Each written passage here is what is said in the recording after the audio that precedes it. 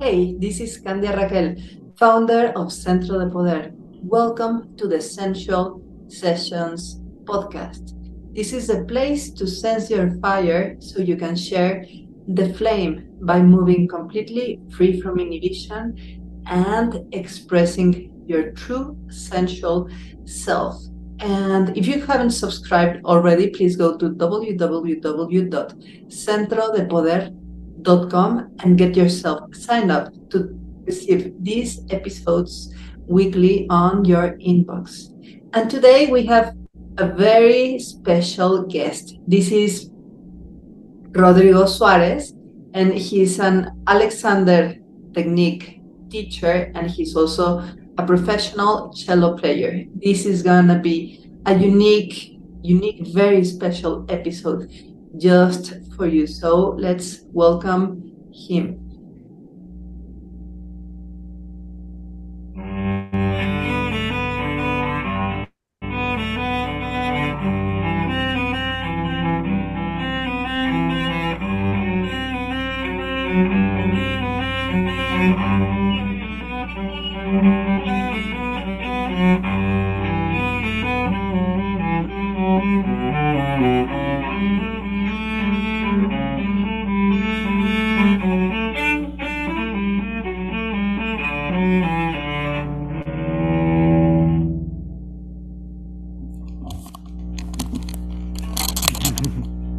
Oh, welcome, Rodrigo. This is fantastic. One of my favorite cello pieces, Bach. Thank you. Well, So, so tell us about music and pleasure, because playing music is a discipline, takes commitment, structure. There are frustrations along the way. So, how it is for you as a professional cello player to get into the experience of pleasure, while there is all these technical requirements to be met, like how you blend your two brain hemispheres. This is just like to get us started, because then I want to ask you about pleasure as a listener of music, and how music can be a gateway for delight. yes, actually, that question is quite a big topic because, like, in music colleges, there's a lot of pressure for doing it well, and often stop losing the pleasure for playing. And actually, now that I played, I got a bit. Suddenly, the notes didn't go. When I rehearsed this morning, it all went well, but now I sort of my fingers went a bit funny, and I was about to apologize when I stopped playing. I was about to apologize, and I said no, I mustn't apologize. But it's like very ingrained, this musician. Like, I'm not a professional musician now. I did like study music, but I'm a bit out of practice. But it's a big theme, because after studying music, I studied Alexander technique, and I started like to go back to finding pleasure in what I do. And cello was quite difficult to find the pleasure again. Like, it was easier. Like, I learned dancing salsa and I enjoyed that, and I learned singing and I enjoyed that. But for playing the cello, it was so ingrained, like this idea that I must do it well and I have to practice many hours, and I'm out of tune now. All that music college, like many musicians have this problem that they stop having pleasure. And actually, what the audience want is to see you enjoy it. So yeah, ideally, it's should go like you should practice to have the technique in form, and at the same time you should go advancing and enjoying what you do. and it is possible, but I think it's more all the cultural ideas that it must be perfect and you mustn't have mistakes that makes it more difficult. So yeah, I mean, if you are learning something, like when I learned salsa, I learned it with a very different approach. It was like, okay, I'm very bad dancer, but I don't care. So when I was learning, I was taking lessons, learning the steps, and I took it easy, like, okay, this is what I do. I'll do it without tensing up, without making an effort to do a better step than what I can do, so that I have also time to listen to the music and enjoy the music and go little step by little step.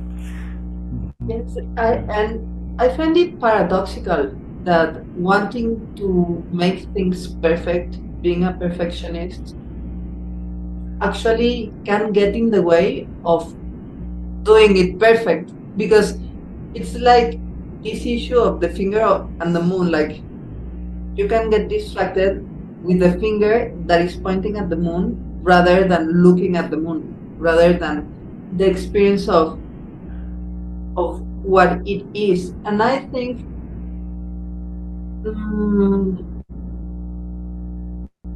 there's a huge difference in being self-conscious than in being self-aware.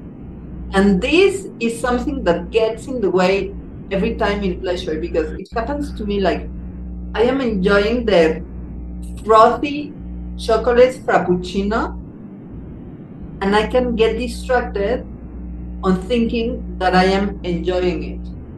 Or that's one instance, like the pure thinking analysis gets in the way of what you're actually analyzing, that is the experience itself. And another big one is how to deal with the vulnerability, because we have the desire of perfection in a way, because the intention is good. Like, we want to play perfect. I mean, me as a dancer, I want to dance perfect in order to deliver the experience. So that's the goal. But then something gets in the way when there's an audience. Like, it's not the same to dance privately, alone, like no one is watching, than to dance in front of a stage or here being recorded. But I have to say as well that it has happened to me that I am on stage dancing as if no one is watching, and I am dancing just for myself and for my pleasure, in order to not get distracted by the glance of the other. But then the other doesn't delight in my pleasure. Like, I've gotten like the harshest critique as an artist in my performance from those instances that it was like perfectly executed, but it was cold. And somehow what I learned with experience is that people prefer to see my flaws, as long as they could sense my candor. So yes, that's what I want to ask you about also, like how Alexander technique can help us all to have a more pleasurable experience when we present ourselves in a circumstance. That can be presenting yourself with a cello playing here at the Sensual Sessions podcast, or presenting yourself naked in the bedroom to your beloved. Like, because being in the space and the environment can be challenging. Like, you can open and be aware to what's going on, and that can in a way cancel the experience that is inside. Or you can do as I did, like focus so much on my pleasure and my delight and dancing for myself when I am actually at a theater, when I am supposed to dance with and for the others, that cancels also the like the inner can cancel the outer, and the outer can cancel the inner. So tell us, what have you found that works for you in this kind of instances? Well, before answering, I could demonstrate it with the cello, because the first time I played, I didn't apply it completely because my fingers got a bit clumsy and I got worried, oh, I'm out of tune. But I want to demonstrate.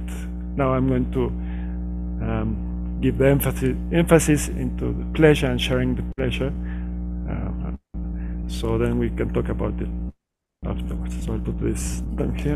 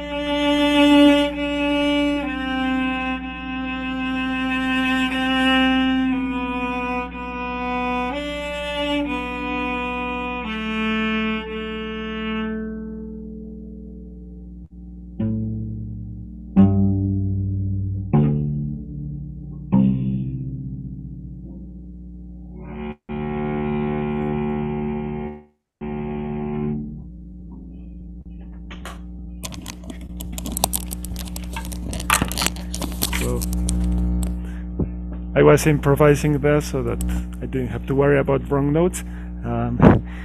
But what I was doing is sharing. I was looking at you at the screen and I was enjoying what I was doing, but sharing it with you, like making eye contact, and it was as though I was telling you what I was playing. So wow.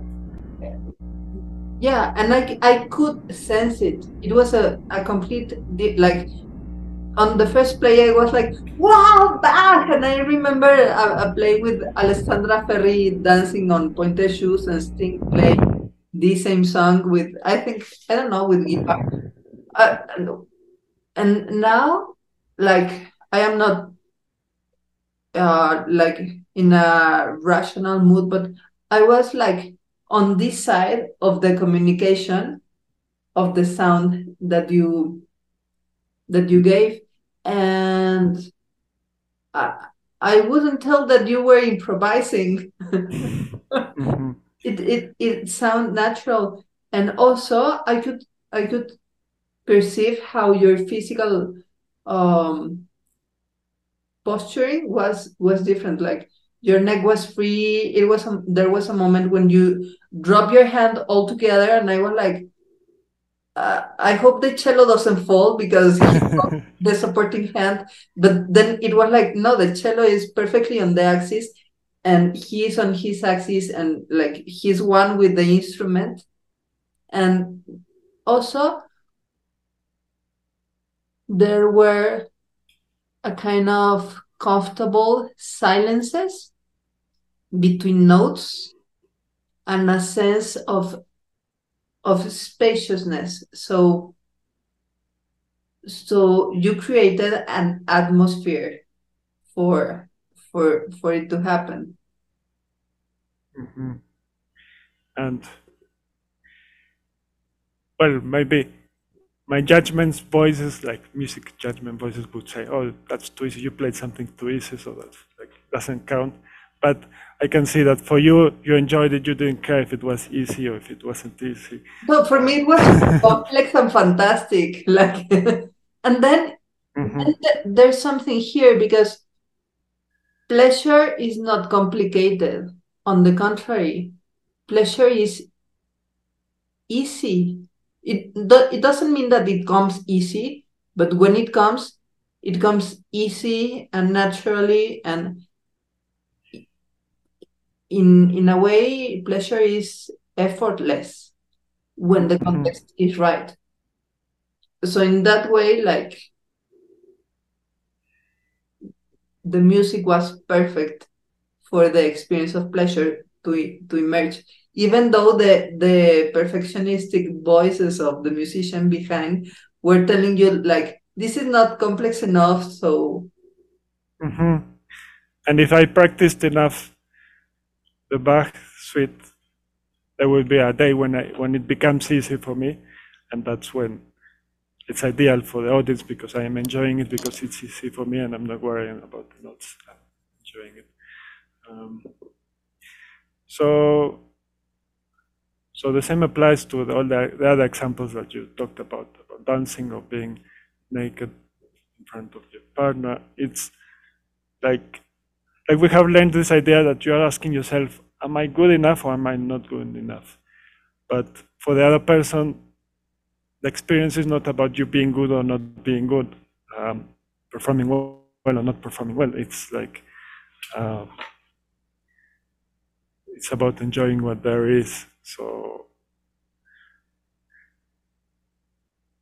yes, and I don't know what you will enjoy or you won't enjoy. Maybe I'm playing and I'm out of tune, and you enjoy my face because you like what my face looks like when I'm worried. Like might be like there's like one doesn't have control about what the other person will enjoy, but when they enjoy something,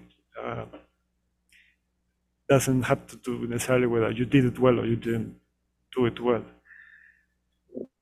So, I mean, of course, if you want to be a professional musician, then there's like maybe some standard you want to reach, so, but not forgetting that what really people enjoy is not complicated things. It's mostly what you are enjoying. You're enjoying it very well. Enjoy it.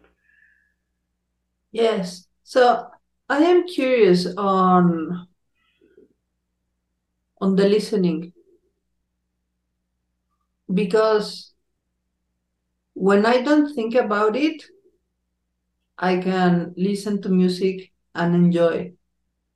But sometimes, quite an often struggle for me dancing was that I was like 1 2 3 4, 1 2 3 4, or 1 2 3 4 5 6 7 8, and then when I started to put the numbers into the equation, I blocked the sense of the rhythm. So like it takes different length to say one than to say seven because there are two syllables. So then I am like, and it I was always behind or always ahead of the music because of the counts. Like trying to listen and then count and then move, and this is a first time confession, and I am very nervous that my dance teachers are gonna listen to this episode and say like, okay, she has a problem clearly. But and I think it pertains to being more self-conscious than self-aware. So what do you think about this? Does it have a solution, or am I doomed? Well, about this thing of feeling the rhythm, maybe each person has their own way of feeling it, but often there is some tension in it. Like if I want to, like I'm playing and I'm following the rhythm with my head, like this is tension. Whereas there's other ways of feeling the rhythm that don't have this contraction way. Like, I mean, now I'm feeling the rhythm with my hands and my arms, and it's something organic. Or now I'm moving my foot, but without tension here. Or now I'm saying 1 2 3 4, 1 2 3 4, and I'm not moving anything, but there is some enjoyment in the way I'm saying it, and there's not excessive tension. 1, 2, 3, 4. So there's something inside me which is feeling the rhythm without tension when I say it like that. Yeah. So I guess this. I finally get it, like after 4 decades of suffering, and I think I understand rhythm finally, because you don't count with numbers 1, 2, 3, 4, because I am like 1, 2, 3, 4, 5, 6, 7, 8, 9, 1, and because there's no rhythm there. Those are just words of numbers, and what you're saying is like you keep the count with the arms of with the head. So if if you want to follow the music, it's not something that you can do discursively by thinking. It's something that you do by moving. Like you keep the count with the arms or with the head, like a DJ or like a rapper. Or if you keep the count with the voice, it's because the voice is an expression of the rhythm that you are sensing as movement inside. Yeah, yes, that's right. Yeah, that's right. So, for example, Mhm. That's why there's always like a mark of the rhythm before starting the music. Like the drum player says 1, 2, 3, 4, and then we go, because before the sound, I don't remember how it says in the Bible that first it was the verb, but actually first it was movement. So first is the movement of, and then bam goes the music. Maybe I felt that maybe I had a brain dysfunction or something, but no, I just had like an inner misunderstanding. The music, the rhythm Yeah, is it has to do with what you talked about at the beginning of like the technique and the pleasure. So it's always finding a way in which something that there's an element of understanding, like the numbers or whatever. You find a way of making it organic, make it enjoyable and involving your body. and what makes it organic is movement, is the sense of the self through movement. And I think it can be just breathing, like opera singers, like before they start singing, they make sure they have some air inside, so it's and then you go. And I think this is so important, say, even for seduction, because I don't know, as a woman, you can be wearing the high heels, the lingerie, or the sexy outfit or whatever. But if you're not really into it, I mean, you're not the one that is looking at your makeup.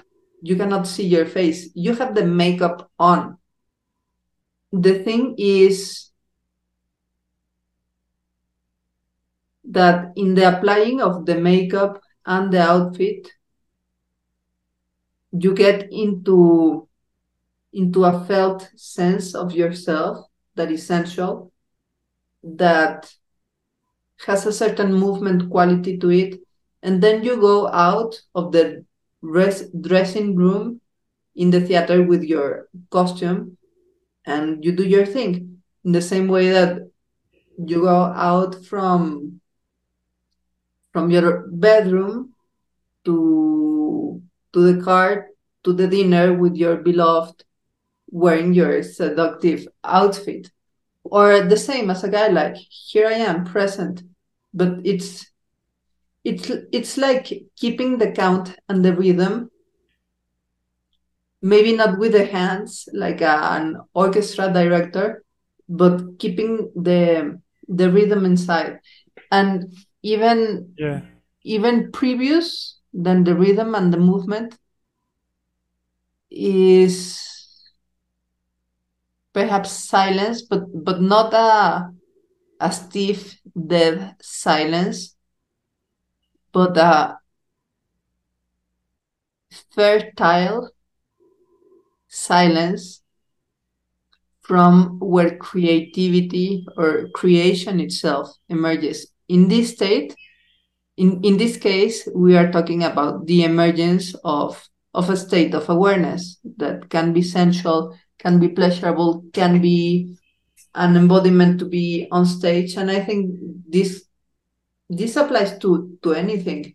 Can be like, okay, I am the boss and I am here leading my enterprise and going to the board meeting. So there's an embodiment and there's a rhythm to how you walk and how you move your body. Like you're not like dragging, you can be dragging yourself, but I feel it's not effective to get a business done if that's what you're up to. It's not conducive to conquer the guy or the girl in the dinner, especially because there's no pleasure in it. Mm-hmm. But yes, you're right. There's always a rhythm to it, and for myself, sometimes I'm a bit insecure now. Now that I'm talking, I feel this sort of insecure, that doubting, and I realize my movement gets a bit like more jerky instead of right. And yes, when there's some confidence, when I do find some confidence in dancing or whatever, there's a rhythm that can be in walking or talking, there are pauses. Yes, I think the seduction has a lot of that, because the other person isn't worrying about you, like is he comfortable, is he not comfortable. It's just like your confidence proposes a rhythm in a way, and the other person can sort of relax into that rhythm, like just follow that rhythm in a way. Yeah, you're pointing to something very important. Insecurity has to do with jerky movements. So there's like a disconnection from rhythm or from inner rhythm, because rhythm is a tempo, is a flow, it's a heartbeat. And then when you just mentioned confidence, the expression of your movement changed altogether. So what is useful to go from insecurity to confidence? Because in the movement that you demonstrated was a split second that you changed, like from here to here. Yes. Where's that button? Where's the confidence button? I We think it's know. trusting. Trust. Well, first of all, I got into that rhythm, that idea of waiting and staying in my rhythm. But it's a lot to do with trusting. It has to do with what you were saying about the makeup. It's similar to when you are playing music. Like if I'm worrying about the notes, I'm out of tune now. Am I playing good enough or not good enough? It's all that way of thinking. If you are placing a label into the way you are playing, but the other person receiving it is not worried about the labels. Is enjoying the experience as it is. So when you remember that, like for me as a man, what really makes a woman more attractive isn't the perfect makeup at all. Like it's like the sensuality, for example, that's very attractive. And so yeah, when a woman trusts that she's attractive, even if this hair came a bit here, or even if she didn't like she didn't wear her best dress or whatever, that confidence makes her more attractive. So in a way, it's like it helps a lot to listen to people when they tell you what they like about what you do, and you listen to it not in a way, did I do it well or didn't I do it well? It's okay for this person. This is what it contributed. Like when you told me when I was playing how it was for you, I just listened. Okay, it can have this effect in this person, so I have this power to to to make these sort of effects in people, even if I'm not perfect. So I think that trust helps you be there. Like if I enjoy, that a person will enjoy. Yeah. And it Yeah. doesn't have to be perfect. Mm-hmm. If you enjoy, the other person will enjoy, and it doesn't need to be perfect. So the key of this is trust. And interestingly enough, it's more attractive someone that is relaxed with their imperfections than someone that is trying to cover up for their imperfections. Like, for example, I don't Gerard Depardieu, the actor with a huge kilometrical nose, came into my mind. And I mean, the guy for me is super sexy and attractive, and in a way, like, there are some roles where he's fat and he has a very short neck and a huge face and a huge nose, but he seems so comfortable with his apparent imperfections that I don't know if they become beautiful for me, but they become very interesting to me. Or for example, this Pedro Almodovar muse, Rosy de Palma, that also has a huge Galician, I don't know, Spain type nose, and he has a unique face. And to me, she's extremely beautiful. I mean, Marilyn Monroe level beauty. Even if you look at Marilyn Monroe, like there was some strangeness to her bony anatomy in her face. Like her jaw was like diagonal, and the chin was a little bit jutting forward. And she had a like a little bit button nose, and also she was ultra hairy in her cheeks, almost like a beard. And and there's like a quote from an interview where she said that she had been demanded to wax or shave her beard, and she refused because she said that it gave her like a little like a certain glow in camera. And if you make a super zoom, like she was super ultra mega hairy.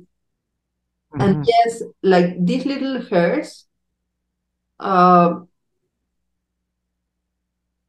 gave it like a certain pixel effect, like a certain blurriness that was very interesting to the And camera. I think that's easier to believe if you are a man, probably, like because like to believe, okay, if I might be ugly, but I might be attractive, or somebody might really like me. Uh, and probably for women, it might be more difficult to believe because culturally there is so much like this idea of like the perfect, and also a stereotype like Yeah, blonde the and stereotype and the conditioning and the demand that beauty is something that you ought to have that you don't have. Like the condition of beauty is for you not to have it, and then not being enough and not accepted. And then you see the mustache from Frida Kahlo and her single eyebrow. And I don't know if it was Leon Trotsky or is something like an historical character that had a huge crush on Frida Kahlo and wrote her about her mustache. So, I mean, and that is something truly unique about these women that owned her uniqueness that would otherwise have been considered imperfections or flaws. To And the I point, can tell you, yeah, okay, so I just to can. wrap up the idea, to the point that Marilyn Monroe knew herself so much and had studied her face like to be the icon of beauty, that she knew that her beard was actually a photogenic asset. So that is very interesting, that flip and that reframe of trusting who and how you are, and even, and maybe even like with the Buddhist mandalas, making a little flaw on purpose, refusing deliberately to be perfect, because in a way perfection is the divine. So it's like, I don't want to be God, so I refuse perfection, and instead i I give into what is human, that is beauty. Mhm. And I can tell you that when I was young, like as a man, I realized there was this sort of social pressure um, to to have a girlfriend who was good looking, like by the social standards. And I think that's very common also, like in men. Uh, so, so in a way, if I have a girlfriend which other people would say, "Oh, she's very pretty," then I come out as successful myself. So, so when I realized that, and I started realizing that actually the women that I really find more attractive, that really attracted me, it wasn't those standards. It was other things, like, as I said, probably the sensuality was one of them, like, and there are many others. So I think also, uh, yes, socially there's so much pressure for women to have a stereotype, and in a way maybe also for men to have women that have that stereotype. But I can tell you from my own experience that what I really enjoy more in a woman doesn't have to do with that. With perfection. Yes, with perfection and with the stereotype of beauty that we have culturally, because there are many different beauties, like from, but the culture will have this idea of this is a beautiful face and this one isn't, where there might be both beautiful in different ways. So Yeah, so yeah, a frame to fit in, where pleasure will always refuse to fit in and will never bloom. And that's why so important to trust. And in that trust, like, trust is not like just saying, yeah, I trust, but trust is like the movement of rhythm. Like, trust is knowing that you have the rhythm that is conducive to something, to the rhythm of walking, that yes. that will take you to the goal, or the rhythm that creates the music. And Hmm. then this rhythm is precisely, mm, the structure where flow can happen, where pleasure can happen. Yeah. Hmm. Is Yeah, it I the like that. cello? Is it the cello, a very rhythmical instrument? Is a cello very rhythmical? It it can be like. Um,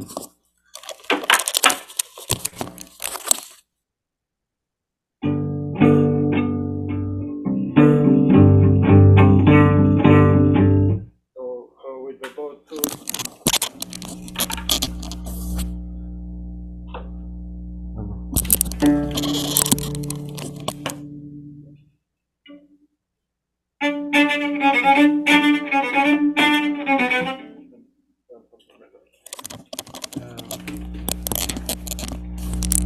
that it's like a percussion. Maybe it has even stronger sort of rhythmic effect. Stronger rhythmic effect. Yeah.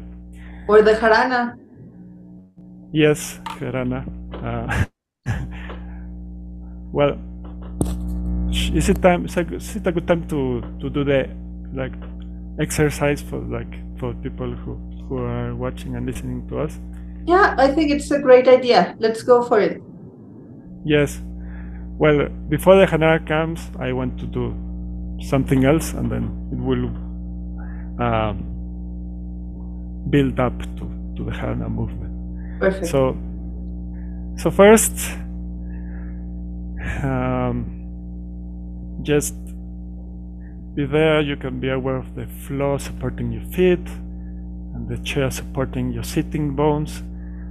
Or if you're standing, you can be aware of the floor supporting your feet. Or if you're lying down, you can be aware of the bed supporting your whole body. You can be aware of the surface that supports you. And you can listen to the sounds. What sounds are there in the space where you are? There's my voice, obviously, but there might be cars or birds or your breathing. And is it possible to be aware of both things at the same time? The surface that supports you and what you listen to the different sounds. And you can be aware of you as a whole, from the soles of your feet to the crown of your head to the tips of your fingers. So what space do you take in the room? So can you be aware of you as a whole, your whole body, and at the same time be aware of what you see and what you hear and the contact of the surface. And you can be a bit in everything, not concentrating in one thing or the other, but more be aware of the whole of this moment and realize if you might be tightening your neck, pulling your head back, or maybe tightening your lips, or are you fixing your ankles or fixing your knees or fixing your hips, fixing your neck? You just be aware without wanting to change anything. So you can be aware of the surface supporting you, and you can be aware of the peripheral vision and all the sounds and your whole body, from the soles of your feet to the crown of your head to the tips of your fingers. And it's something dynamic because you are breathing, and that's a movement, and it has its own rhythm. And there's the small movements of equilibrium. They are automatic, you don't have to do them, they just happen. So there's the breathing and the equilibrium, and you can ask yourself if you might be tightening your mouth or tightening your neck, and are you pulling your head back. So now I'm going to play a little bit, and I invite you to be aware of the music, so that's being in the present, listening to the music, and at the same time being aware of the surface that supports you and your whole body, realizing if you're tightening or if you're making some unnecessary tension. So there are many things to pay attention at the same time, but you can think it as a whole. It's all part of the whole. See, without worrying too much about it, see how much you can include in your attention at the same time as you listen to the music.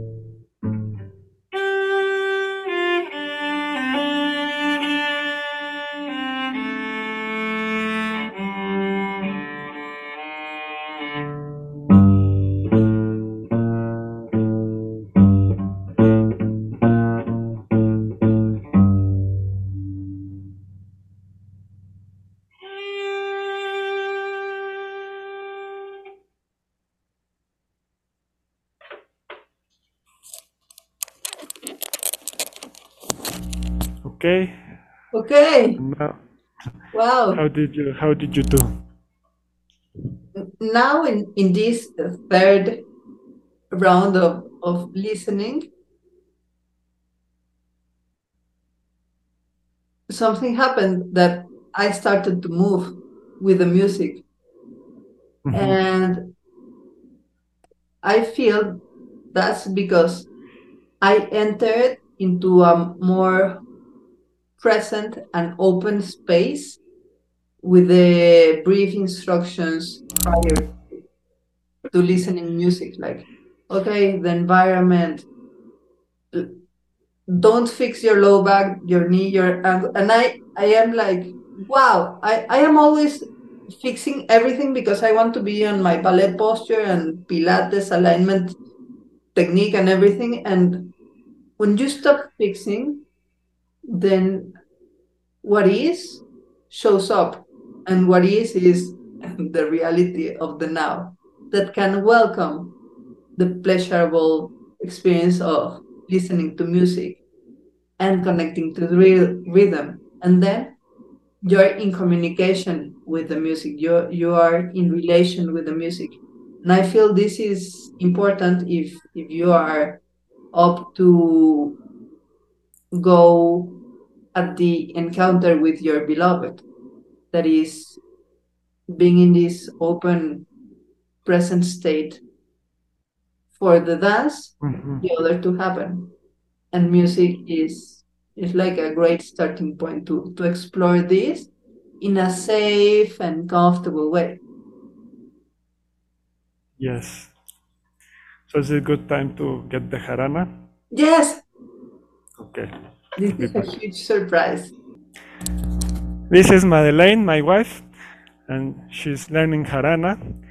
And the exercise that I will give you is that uh, you start to listen to the jarana with the same awareness of the surface that supports you, you as a whole, being aware of what's around you, what you see, and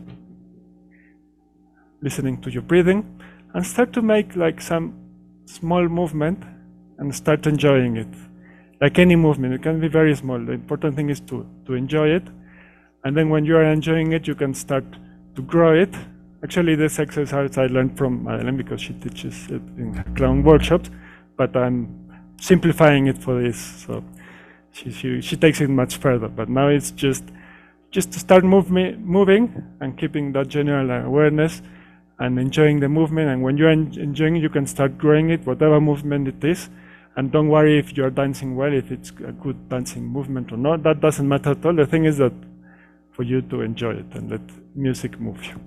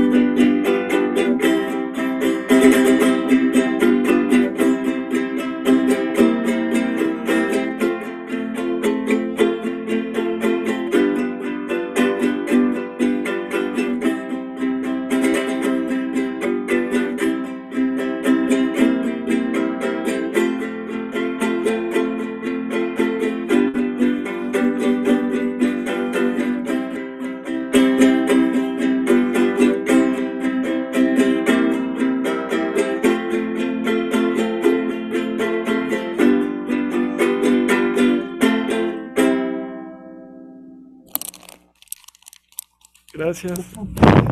Gracias. Thank you, Madeleine. Dice que gracias.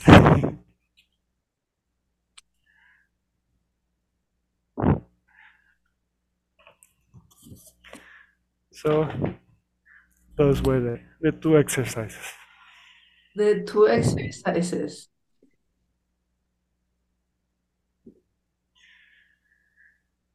So don't know what else to say. Do you have something else to say? Yes, because there's something like predictive with